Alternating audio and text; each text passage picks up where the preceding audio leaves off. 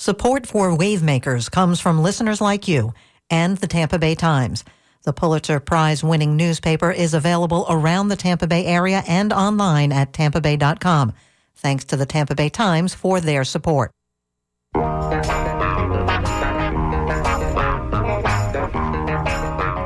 Today we bring you an encore presentation of Wavemakers. Janet and Tom will be back with a new show November 14th. We are not taking calls this hour.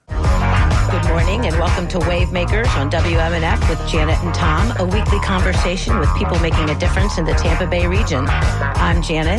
And I'm Tom. And answering the phones for us today is the lovely Irene. You can also email us at dj@wmnf.org or text us at 813-433-0885. Seagrass is in decline around Florida, including Tampa and Sarasota Bays.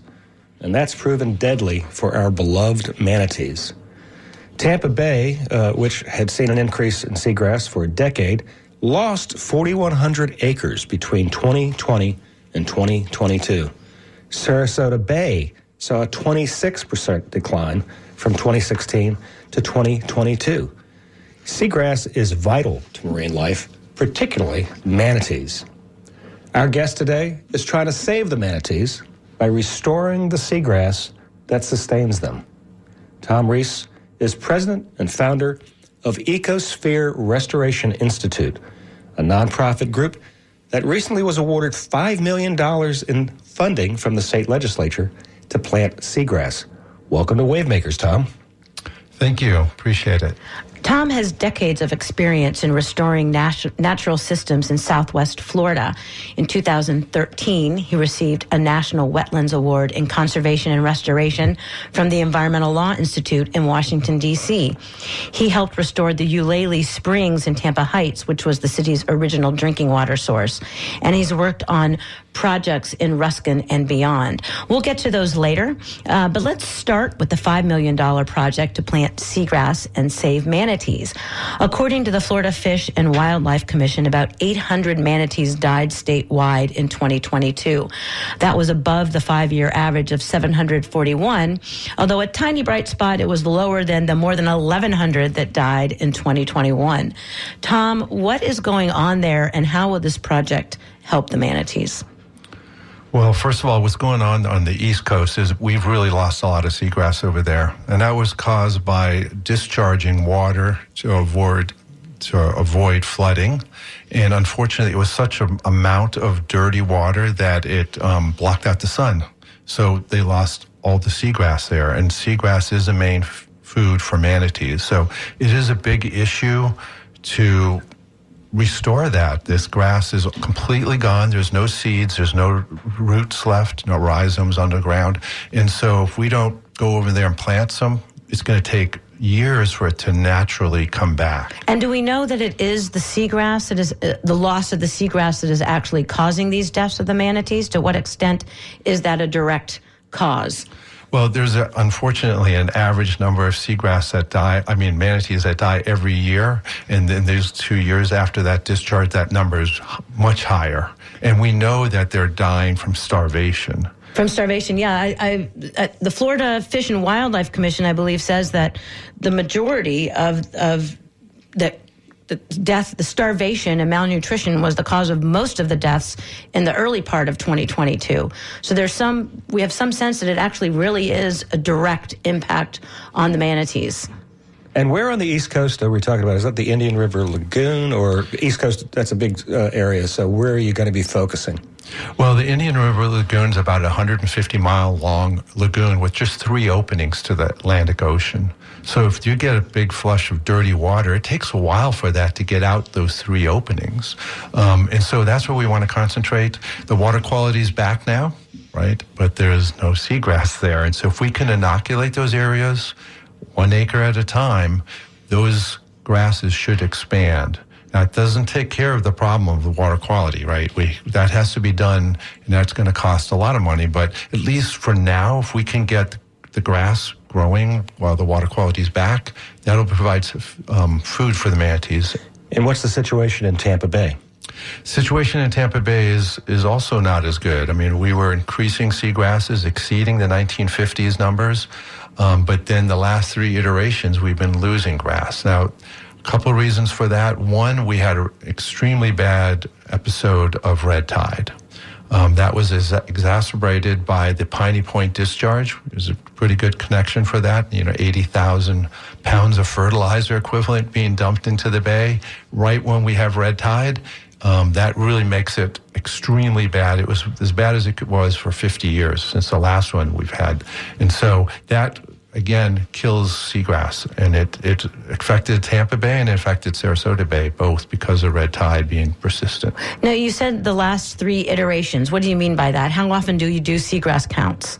Every 2 years, the Water Management District flies and maps seagrass. I used to run that program when I worked there. And that's a great way of seeing, these trends improving. And in this case, now sagging our numbers. And it's fine that happens maybe one time, but 3 iterations at a time over 6 years. Over 6 years, you're losing seagrass. They do that statewide? You said, because you worked at Swiftmud, but they do it statewide? Well, those surveys are done statewide by each water management district? Kind of. The Southwest Florida Water Management District does it every 2 years, and so does St. John's now. But South Florida was doing it every 5 years, and some of the water management districts didn't have the funds for that. So it's not uniformly done over the entire state every 2 years, but every 2 to 5 years, somebody's doing it. So we have good information on this, and that just shows not only that the seagrasses are getting less, it also shows that it's thinning out. In other words, areas that used to be mapped as continuous grass still has grass, but now it's patchy. And then other areas that were patchy are gone. So we have to use that as a sign that, hey, there's something wrong here. We need to continue to improve our water quality entering the bay, because that's what that drives a light. And what are the main causes? Is it all just about discharge? What are the causes of the dying seagrass? Does it have to do with climate change? Is it all human impact and releases? What are the causes of the death of the seagrass? These are good questions, because it's a combination. Okay, we allow development, right, and that's fine, and we even have rules. But is it fine? No, just okay. Well, it is if it's done right. Yeah, it's done right. And so right now the rules are you have to do water attenuation and treatment. We found out, though, the presumptive rules by the Water Management District and DEP, they're not as effective as they thought. They thought if you build a pond of this size and treat a half inch of water, that'll take out the nitrogen. Well, it doesn't, not on wet detention ponds. So the rules need to be strengthened for wet detention type treatment. If we don't do that, then even though we have those rules in place, we're still adding more nitrogen for an estuary. That's a problem. That's a limiting factor for if you have too much nitrogen, then you get chlorophyll A or other algae growing, which blocks the sun to get to the bottom, which affects seagrass. What about boating? Does that cause, just recreation on the water? Does that have an impact? Indirectly, it does. I mean, we have a lot of hardened shorelines in Florida, and especially in this area. And so boat wakes hit these walls, and that resuspends the sediment. So if we had living shorelines, well, then the boat wakes wouldn't matter. But since we do have hardened shorelines, then increased boat traffic, it does have its effect. And the connection between red tide and nitrogen, that's the key here. Does the nitrogen feed the red tide? It does. And so the red tide is a natural thing. That was here before we were here. But it gets exacerbated by too much nitrogen or any nutrients in the water. So once you have red tide, yes, it's a natural thing. But when it gets so strong that it completely blocks out the sun, then that's a problem. And it has been, and especially after the Piney Point incident. I've got a couple emails. We've got David Bryant. David, thanks for sending us this email. He doesn't have a question, but he has a comment. He says, thank you for today's show and guests. I think that DeSantis gives zero craps about the manatees. I can even imagine him holding a fundraiser dinner with marinated manatee meat on the menu. Very nice alliteration, David. Just to prove that he's a manly man, more alliteration, and doesn't have a woke mind virus. So David is saying that, but apparently DeSantis did approve this funding, this $5 million in funding to plant seagrass, correct? I mean, he didn't veto it anyway. No, exactly. And I was surprised and glad for that, right? We need this funding now because without it, we can't do this. And if no one's going out there and planting, it's going to take a long time for it to naturally come back. And the manatees can't wait. Right. We have another text message from Bubba. Bubba's wondering, is the seagrass death partially due to extremely high sea temperatures? And what about poo-poo from leaking septic tanks? I can see where areas like Port St. Lucie could contribute to the snaky stuff fouling our waters. So what about that? High sea temperatures and leaking septic tanks. Does that weigh into it? Especially the latter does. Septic tanks are a problem in areas where septic tanks work really well, except you need 4 foot of separation from the bottom to the groundwater. In Florida, we're so flat, it only works when you're in higher elevations. And so in low elevations, septic tanks have a tendency to leak, and that's providing nitrogen to the water. As far as temperatures go, there's a lot of research has been done with seagrass on what their temperature tolerance is, and they have a pretty wide range. I'm not sure if the temperature is. I think sea level rise are going to have more effect on them than higher water temperatures. Interesting. Why sea level rise? Well, right now, seagrass goes down as deep as it can, right? So light gets on, 22% of the light has to hit the bottom. Now, we have 6 inches in the last 3 decades increase, and we're going to keep increasing. Now it's not going to be able to get down as deep as it was. Would it just move in, though, as it, you know what I mean? As the coastline moves in, the seagrass would go with it.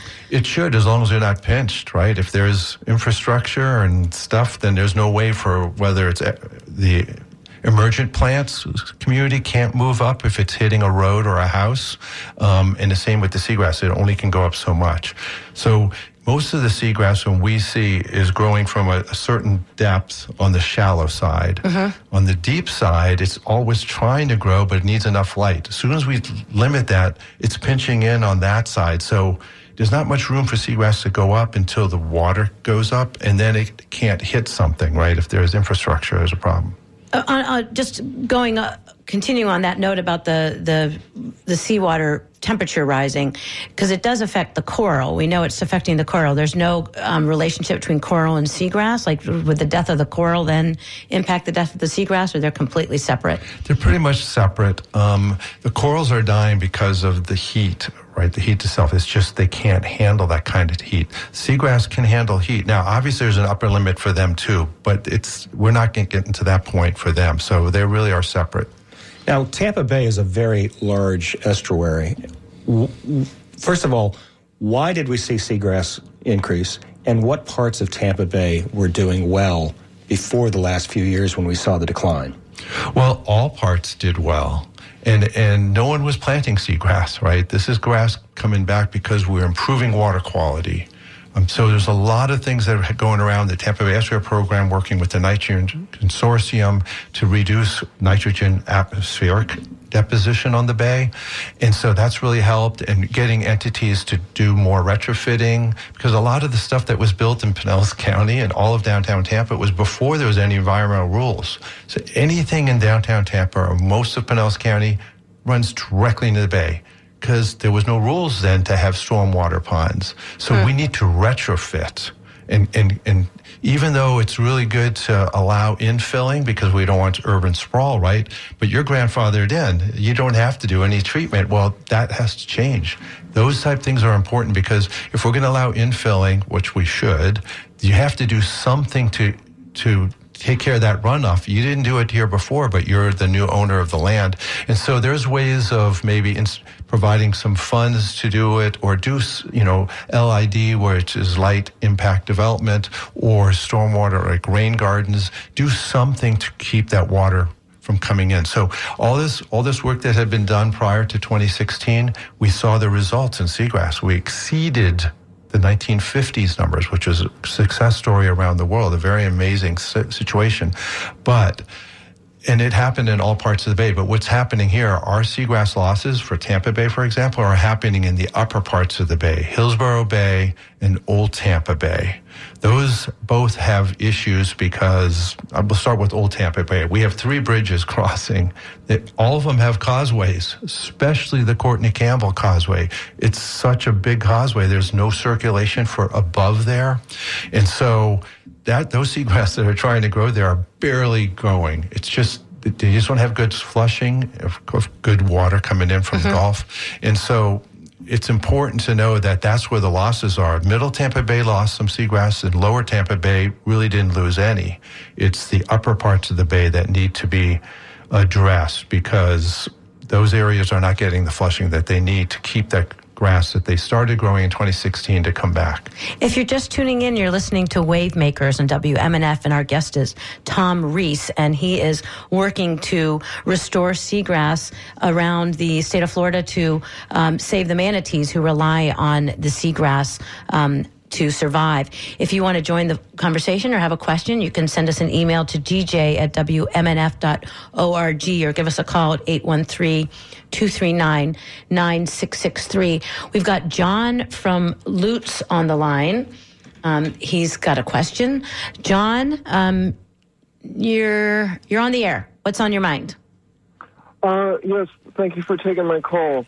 I read recently that clam populations are being restored in the Indian River lagoon area to help with water quality and with the seagrasses. And I wondered, is there a need, and is there anything being done to restore clam populations in the Tampa Bay area? Well, John, that's a good question. There are activities here, especially in Sarasota Bay, where they're trying to put clams in to help filter the water.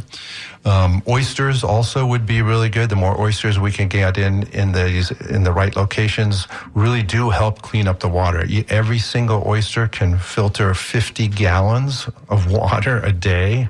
And if you have thousands and thousands of oysters, which you can have on an oyster bed. That sounds good. It does. And so we do a lot of work trying to get back oyster beds. We're helping Pinellas County at Philly Park. We just did it this past weekend. We have 2 more Saturdays where we're putting loose oyster shell in, and it's the right salinity for oysters to colonize. And the baby oyster, they're called spat, they really prefer to land on oyster shell over other hard substances. So whether it's clams or whether it's oysters, they do help clean up the water. So yeah, that's happening in here, and let's see how well that does, because it takes a lot of oysters to clean up as much water that comes into this bay. Thanks for the call, John. Now, thank you. Thanks for calling, John. We have talked quite a bit about manatees, and everybody loves manatees. They're endangered, and they're lovable, and they're the state mammal. But there's a lot of other reasons to restore seagrass, right? Why else is seagrass important to our estuaries? Yeah, Tom, because obviously the manatees, that's their main food source. But seagrass itself provides incredible habitat for shrimp and fish. Just the structure of the seagrass gives areas for juvenile fish to hide from their predators. And they also help stabilize the bottom. If there are big ship wakes or wakes coming by, it has a tendency to resuspend the sediments. Not with their seagrass, right? That holds everything in place. So it helps keep the water clean. Besides all the benefits it does for fish and shrimp, etc. And so where'd you get the idea to ask the legislature for $5 million, or did you ask them for more than that and they gave you $5? So that, I'm sitting around thinking, how can I do something? Let me go get millions of dollars from the legislature. How did that happen?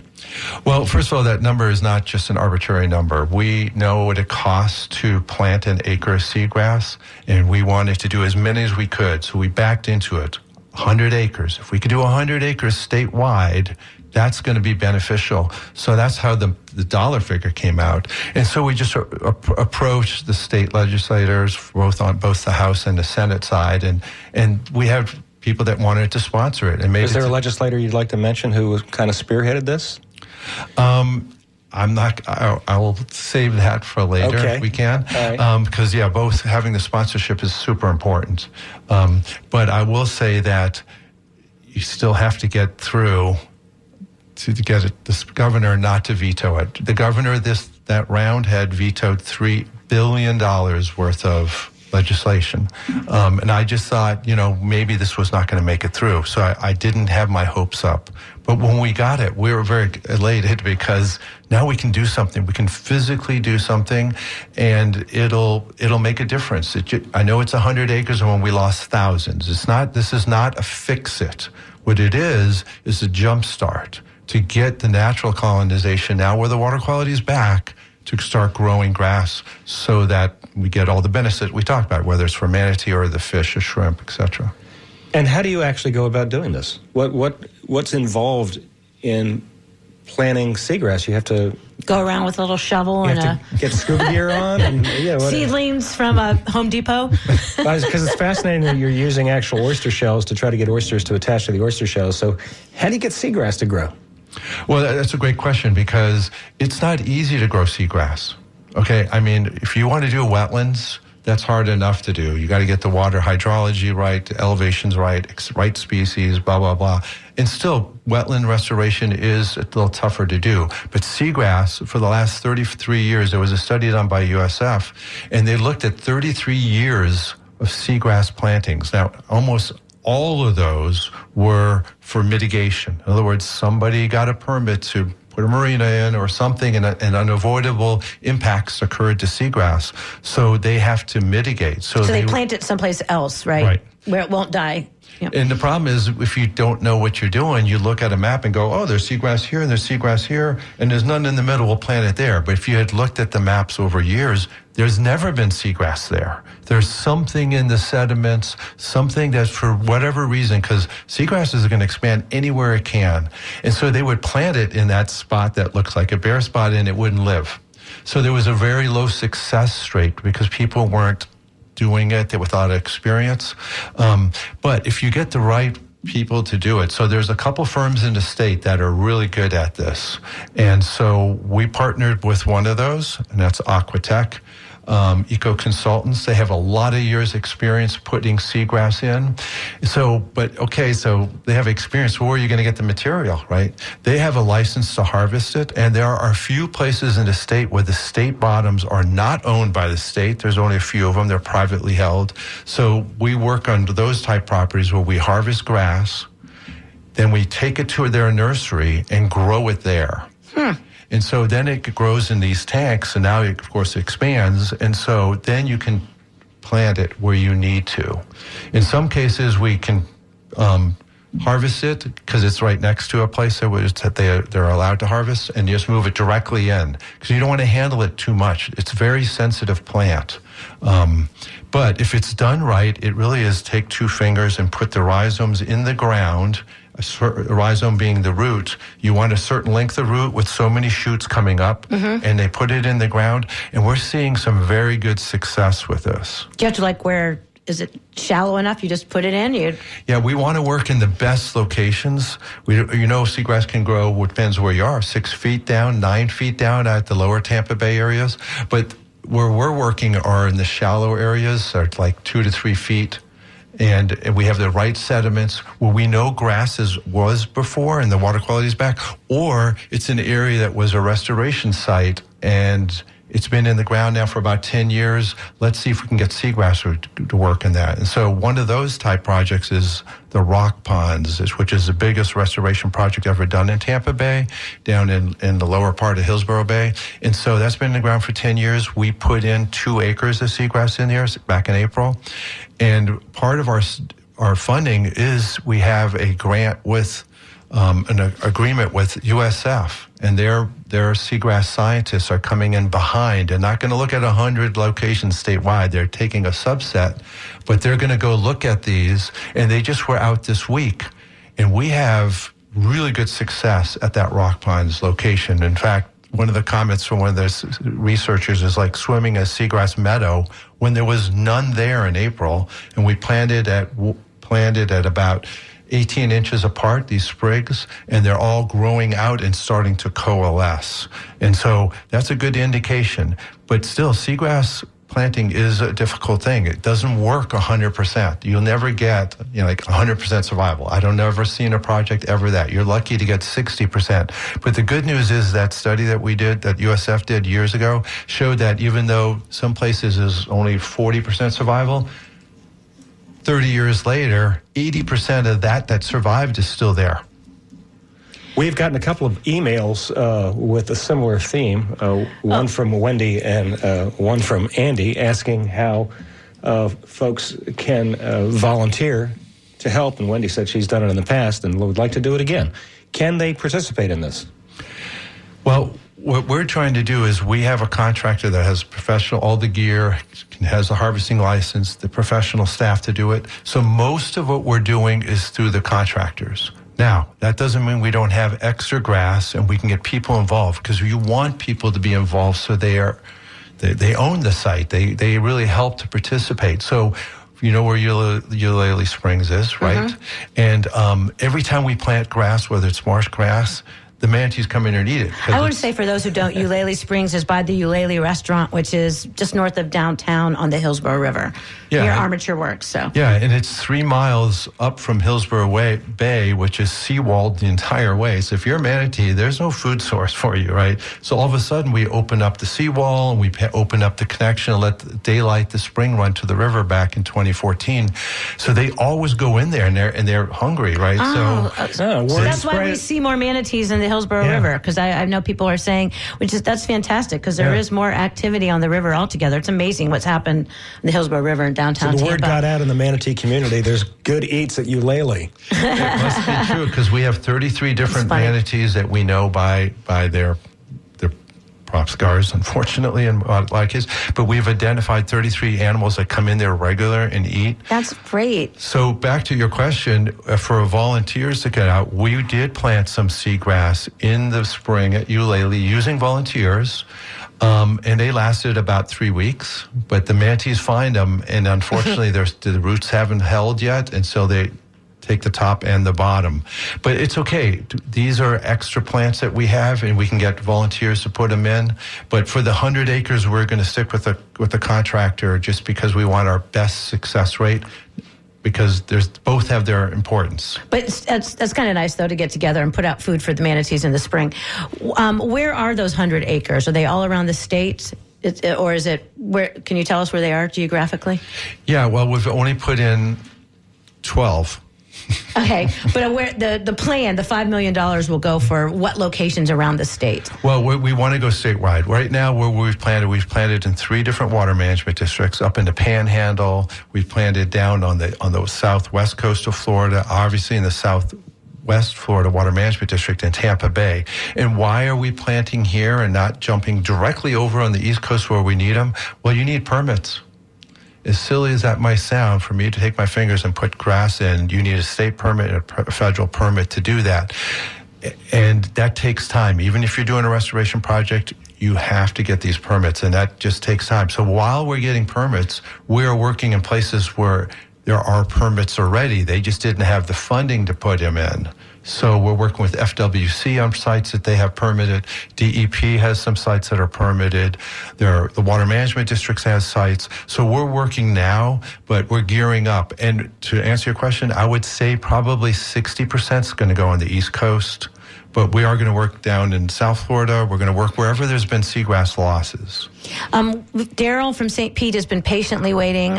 He's got a question. Daryl? This is a pre-recorded show. We're not taking calls this hour. Actually, not a question. He's actually discussed 2 things of interest. He was talking about planting seagrass beds. I grew up here. I'm in my 70s here in St. Petersburg, and I spent a lot of time not only on the water but under the water. So I'm very familiar with a lot of things that have disappeared out of Tampa Bay, such as sawfish, etc. But one of the people I grew up with, he has a nursery over in Ruskin, and maybe the gentleman is familiar with him, Jim Anderson, and he pioneered this a long time ago because he had a big nursery. He started cultivating native grasses various species. But then he was an avid fisherman, and they were going to close down his fishing area because of the scarring from the propellers, as maybe it's been discussed here. And he said, well, why don't we, and so that got him interested. He began developing the technologies to address the seagrass restoration needs, and he's got biologists. He's gone all over the state restoring seagrass beds, growing that. And so I'm assuming the gentleman maybe knows about a lot of the work that he's done, but he got started because he was such an avid fisherman, and they were shutting down some of his favorite places. But the second part of this is, and I'm wondering whether there's any way that this can be applicable. I have 105 acres of submerged land alongside the Skyway Bridge. It's to the west of the channel by the second bridge of the Skyway Bridge. It's been in the family since 1955. And would like to do, I've always been an environmental person. I basically inherited this from the family. Unfortunately, there was a recent passing.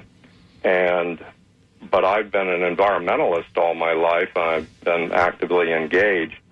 And the family was Pinellas Seafood Company, who my aunt and uncle built it into a mega multi-million-dollar business. He was an old mullet fisherman. And so, their life was on the sea. And eventually he sold it to one of their customers, which was Red Lobster. But the submerged land is now with me. I'm the sole, you might say, survivor of this. And I would like to see something like has been discussed about oysters or seagrass. I think Jim Anderson, I believe he's kind of maybe, his son's involved, but I think he's kind of maybe backing out because he's in the 70s like me. And he may be retiring somewhat out of this. But because I was trying to interest him in it, but unfortunately I ended up in the hospital for 3 months during all this, so I kind of lost touch with him because I ended up with a severe... What do you think, Tom, what do you know about what's happening? Thank you for the call, Daryl. Sure. Mm-hmm. Keep up with the work. Daryl, that's great. I appreciate you calling in. First of all, I'd like to say we should talk because maybe we can work on doing some restoration on that property. That's what I would like to do. Yes, sir. And also maybe it can be a source of a harvest material. So when you privately own like that would be good. So contacting me through the Ecosphere. Water, I think, is it's not very deep. The shallowest of the land, it runs basically, you might say, a rectangle. If you're familiar with the Skyway Bridge, it's near to the west of the second bridge of the Skyway. In other words, between the Skyway and Fort DeSoto. Hey, Daryl, how about if you send us your contact information to dj@wmnf.org, and I will pass it off to Tom. Can you do that? Yes. Thanks very much. Fantastic. Right, thank you. Thanks for the call. Thank you so much for calling. This does raise one interesting... about the private... Go ahead. I'm sorry, Tom. That's all right, Tom. I was just going to say that, Daryl, the last thing is, I know Jim Emerson well. Before he even started any of this stuff, we worked with him when I was doing restoration with Swim at Cockroach Bay. Jim is doing some seagrass work, and where it's possible, we'll collaborate on that. So, I appreciate you mentioning him. But where it works, we'll work with anyone so we can get, our big overall objective is to get seagrass planted and help them manage. And Daryl, send us that email to dj@wmnf.org. John from Dunedin has also been patiently holding. John from Dunedin, you are on the line. What's up? Well, I used to live down by Maximo Moorings by the Skyway, and we had dock restrictions to preserve seagrass, and we actually had manatees. I used to do a lot of windsurfing. I'd scare the manatees, they'd scare me. But one manatee in particular had a buoy attached to it, and I thought it got caught in a fishing line, so I called up the manatee hotline, and they had me read off the last four numbers, and they said, that manatee is tagged. It's not tagged, it has a buoy on it. And that was Brevy. She was caught in a red tide down in Sarasota. Nursed back to health at Lowry Park Zoo. Released at the Seco Power Station, and she was halfway home, and it was a big bull following her. It was really interesting to get the history of a manatee. And so, thanks for the call, John. It's amazing. Have a good day. They do great work at Lowry Park Zoo. It's amazing how many animals panthers and manatees, and just got to say, shout out to Lowry Park Zoo for all the good work that they do beyond just showing animals. We've got Kitty Wallace has a question for Tom. She says, you mentioned natural or living shorelines. Is there any funding available from state or the federal government to increase living shorelines? Hey, Kitty, good talking to you. Yes, there is funding, and that's a really good thing. Is the state has funding for resilient shorelines, okay? And we've helped a number of municipalities around here and counties get some of that money. Pinellas County got over $1 million for Felipe Park. We worked with Treasure Island to get $1.2 million because they have 3,000 linear foot of seawalled area, and we're going to take the seawall out. And because there's no need for it in that part. And in part of that 3,000 acres, about 1,000 of it is protected as far as physically, so there's no waves. And so we're going to take it out and put a real living shoreline in, saving them tons of money because their seawall's ready to collapse. And the part that's facing the ICW, the Intercoastal Waterway, where there's boat wakes, we can't take the whole wall out, but we're going to make it a seawall enhancement project. So there is funding available, and states, all the cities around here are tracking it, but there is funding, and luckily it's coming in this area. So that's just a small subset of the city of Gulfport, a number of entities.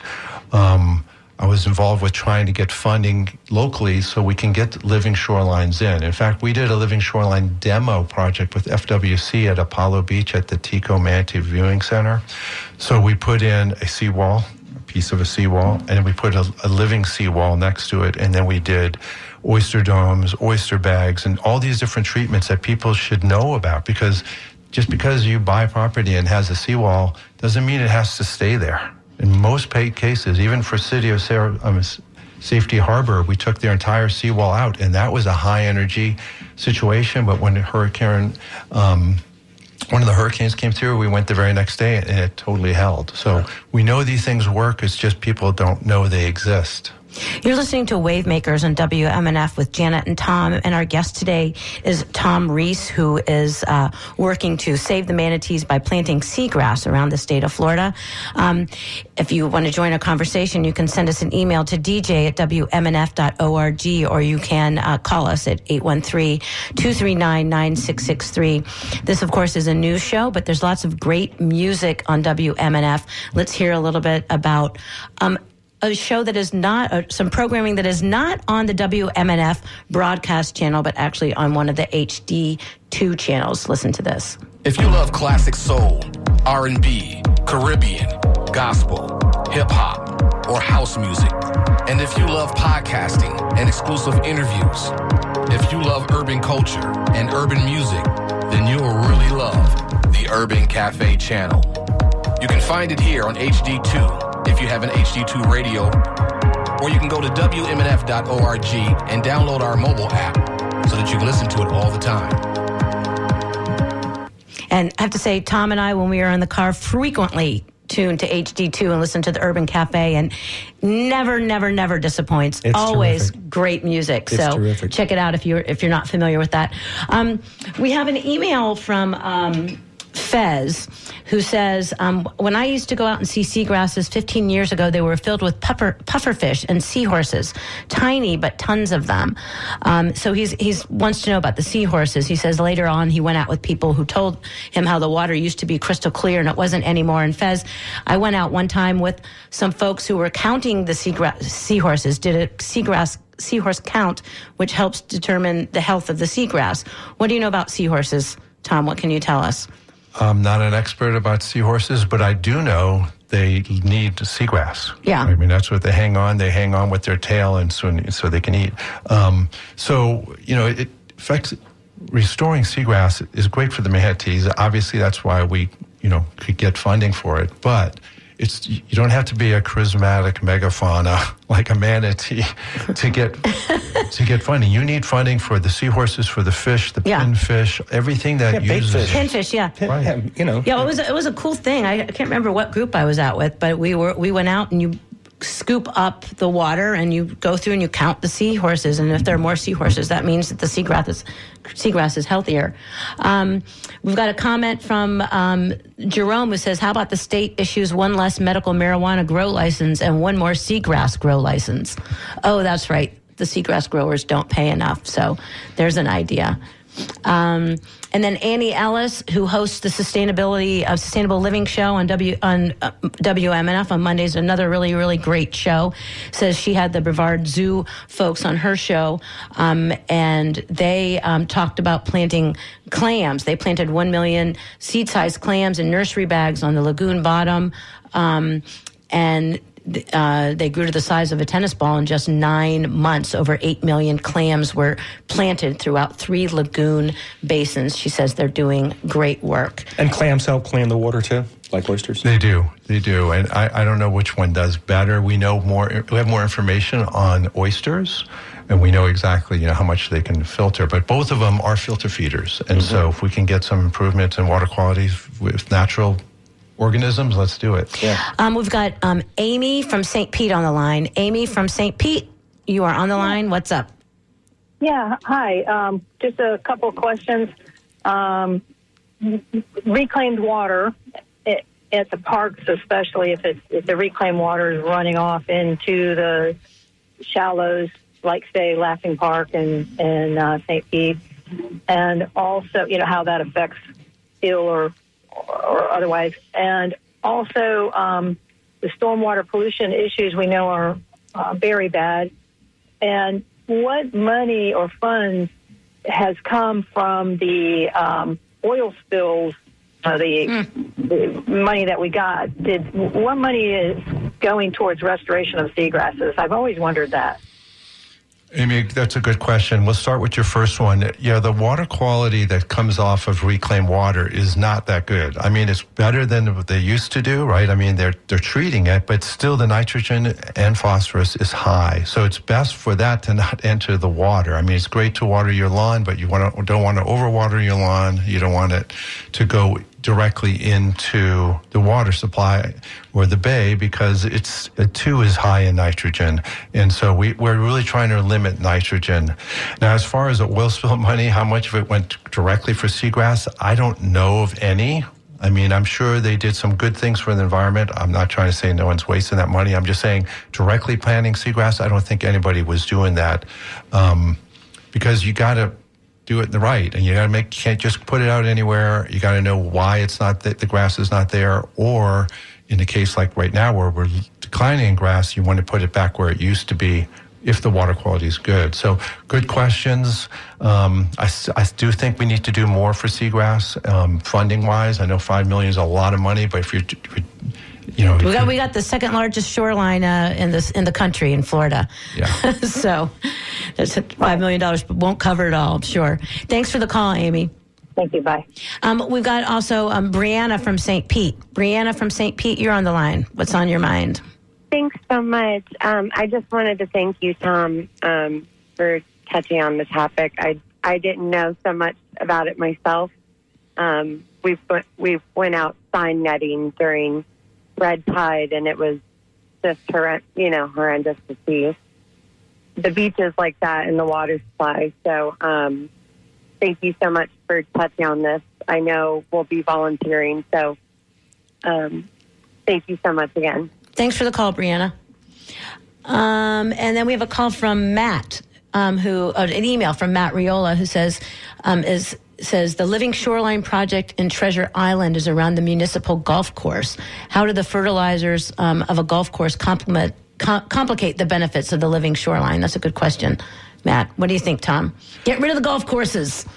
Well, there's a group that really wants to take that golf course out because it's losing money. It's losing a lot of money, and it's the city's, it's losing money because it's a really wet course. They don't get a lot of activity. Now, people that live around it, of course, that's an amenity for them. So the question is, the fertilizers they put in on the golf courses, they are usually too much fertilizer because they want the course to be, pristine. Luckily for the Treasure Island golf course, they're not putting in a lot of nutrients. They have 2 stormwater ponds on site. One was directly connected to Boca Ciega Bay, and the other one's connected intertidally between the two. And so part of this restoration project where they're taking out the seawall, we are going to improve those ponds. First of all, we're going to cut them off from directly pouring into the Boca Ciega Bay, and we're going to take all the legacy chemicals, sediments, and excavate it out of those 2 ponds, and then put littoral shells with native plants around so they clean up the water. And then so they're only intermittently connected. When they do connect and discharge, they'll have clean water going out. So it's always a concern near golf courses. We've taken a lot of golf courses over the years and transformed them into productive ecosystems because they're losing money, right? So anyway, I think it's a real good question, and at least it's going to be better in the future at that site. We have an email from Gary Gibbons. He says, I love to fish and I have a boat, but I also love to use my stand-up paddleboard. Unfortunately, the massive expansion of the number of boaters, especially flatboats that allow fishermen to access the shallowest waters, is taking a toll on our seagrass beds. From my paddleboard, I frequently see prop scars where boats have crisscrossed through the areas around Fort DeSoto and other areas of seagrass close to mangrove islands. There are some areas that are marked with no combustion engines allowed signs, but not enough of those areas. So he's got 2 questions for you, Tom. Have those areas, the no combustion engines allowed areas, helped to protect the seagrass? And also, how can we get more of those zones and more enforcement to protect those areas? Well, those exclusion zones do help. They really do. I mean, if the people are following the rules and you're not going to have these prop scars. I will say that probably 85% of the prop scars aren't people purposely doing this. They just don't realize it's too shallow, or their boat that's a flats boat, there's a limit on how far it can go to, and without causing prop scars. And prop scars, if they're deep ones, they take 5 to 7 years to heal. And that's interesting. You're talking about prop scars on seagrass. I always thought of prop scars on manatees, but they actually slice through the grass as well. Yeah, and there's thousands of them, and literally hundreds of miles of them. And back when with the question earlier about when we were trying to close off a portion of Cockroach Bay because it was so prop scarred, there was almost no seagrass back.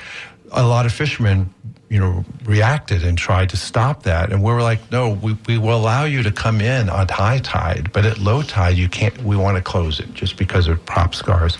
Unfortunately, that never went through, but those exclusion areas, I know that limits where people can go, but we need to do those to heal it. Let the area heal for a few years, and maybe even plant the grass back in or put sediment tubes so that the prop scars are back to the right elevation.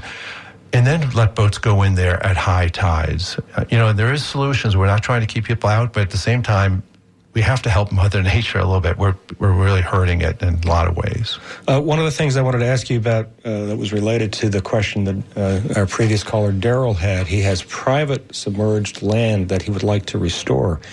And I believe one of the goals of your nonprofit was to work with private property owners. Can you talk a little bit about why that's important? Why that's important? No, Tom, that's a real important thing, because the SWIM program and DEP and other agencies, they restore property. And 100% of every one of their projects, which are all good, okay, are on public property, right? Because we're using public dollars on public land. It's easy. Because all of a sudden, if you say, hey, I'm going to take everybody's public dollars and fix Joe's property over here, even if it's the best thing for the local for everybody, yeah, it has a stigma to it, so no one does it. But that's a mistake. There's only 20-some% of the state, it depends where you are, that's publicly owned. So even if we restored all of those, we're not moving the needle, right? Right, because there's 80% that's not being addressed. Exactly, Janet. And so what we really need to do is work on private property. So as a restoration practitioner, as I'll call myself, I'll look at the geographic area of Tampa Bay or Sarasota Bay, and I'll look in historic imagery, and you'll see these creeks that used to meander down to the bay that were 1940s. They were dredged straight up. And that section of the creek is low salinity, which we call Ligahaling type salinity. That's for all the juvenile fish need to be, the redfish, the trout, the snook. And so that's an important area to fix. Instead, we might be fixing something that's a mile away because it's on public land, which is a good thing, right? It's great. So we're doing projects on private land. So we work with big landowners and say, look, we want to fix this area for you. We're not asking you to fund it, but we'll get the funding for you, but we are asking you to protect it. So they have to put a perpetual conservation easement over any area we do. And if you do that, then that opens the door. Why aren't we fixing where it needs to be fixed? Who cares whether it's public? Yeah. The fish don't care, and we shouldn't care, right? It also means that land will be conserved. Yes. It won't be developed, and so you won't have high-rise condos and landscaped areas that are going to then pour into the bay with nitrogen, right? So exactly. The conservation easements are mostly over wetlands anyway. We're not taking away a lot of their rights or use of their uplands, but that public expenditure now is actually protected. Right. Are there any projects you're working on now that's like that, or most of the projects public? Most of them are public because, like you lately, I wanted to work with I wanted to do that project, and it didn't matter whether it was privately owned. The ones that we have our best success were is Tampa Electric Company. TECO has a lot of property down by their power plant, and they're keeping people out of it and stuff, but some of it needs to be restored. So we've come in, got grants for them. They've actually matched on some of that grant money. Good for them. And so not only are we restoring that, when that started winning awards, they were like, hey, what can we do? And I'm like, well, can you buy another section of the creek that's been dredged? And they did it. And so it's a really perfect partnership because we're working where no one else is working, and we're doing very critical improvements on areas that, again, are publicly held. And it's all now 100 acres under conservation easement because of their work. So I didn't realize Eulalie, though, was a private project. It isn't. Oh, I'm just saying. Yeah. I usually try and find public-private partnerships, but that one is such a unique project. I'm like, we're doing this public one here. And why did you want to do that? Why was it so special to you? Well, here we have two springs that used to flow naturally into the river, and it's now a pipe. I mean, there's not much life in that pipe. And the first day when somebody told me that spring was there, because none of the books had it in there, people had forgotten it wasn't. But when I was standing where the pipe was, there was a manatee right there. And I'm like, oh, we're fixing this. and the city at first didn't want us to do it. Not that they weren't supportive of the project. They obviously were, but they were getting ready to do the Waterworks Park. And they said, if you have to get funding, you have to prove you can get funding in 6 weeks, which is very hard to do. But we were able to secure 7 grants. And those 7 grants paid the 100% of the cost. So the city, of course, said, well, okay, if you have the money, let's do it. So they worked with us, and it was a great partnership. It was a very expensive project, but it ended up being a high note. Yeah. It is a lot of attention. It's a beautiful spot now. It's a beautiful spot. Between the restaurant and the park. We have time for one more call. We've got Sean from Manatee County on the line. Sean, what's up? This is a pre-recorded show. We're not taking calls this hour. Hey, I'm also a restoration practitioner and just wanted to chime in and say that what I've found in my work is that oftentimes the community is super supportive of the work we do, but they often lack the resources or the knowledge to get involved themselves.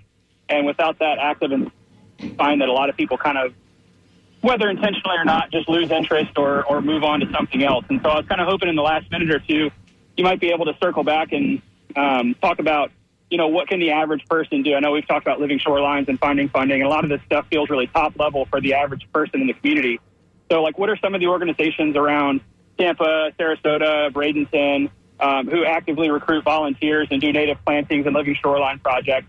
Or what else can they do, with regard to holding local officials accountable? Just give me some things that would be, good action items for community members who are fired up about this stuff, but just don't know where to begin. Sean, that is a great closing question. Thank you for that. You've got about a minute to answer. Yeah, and Sean, that's excellent.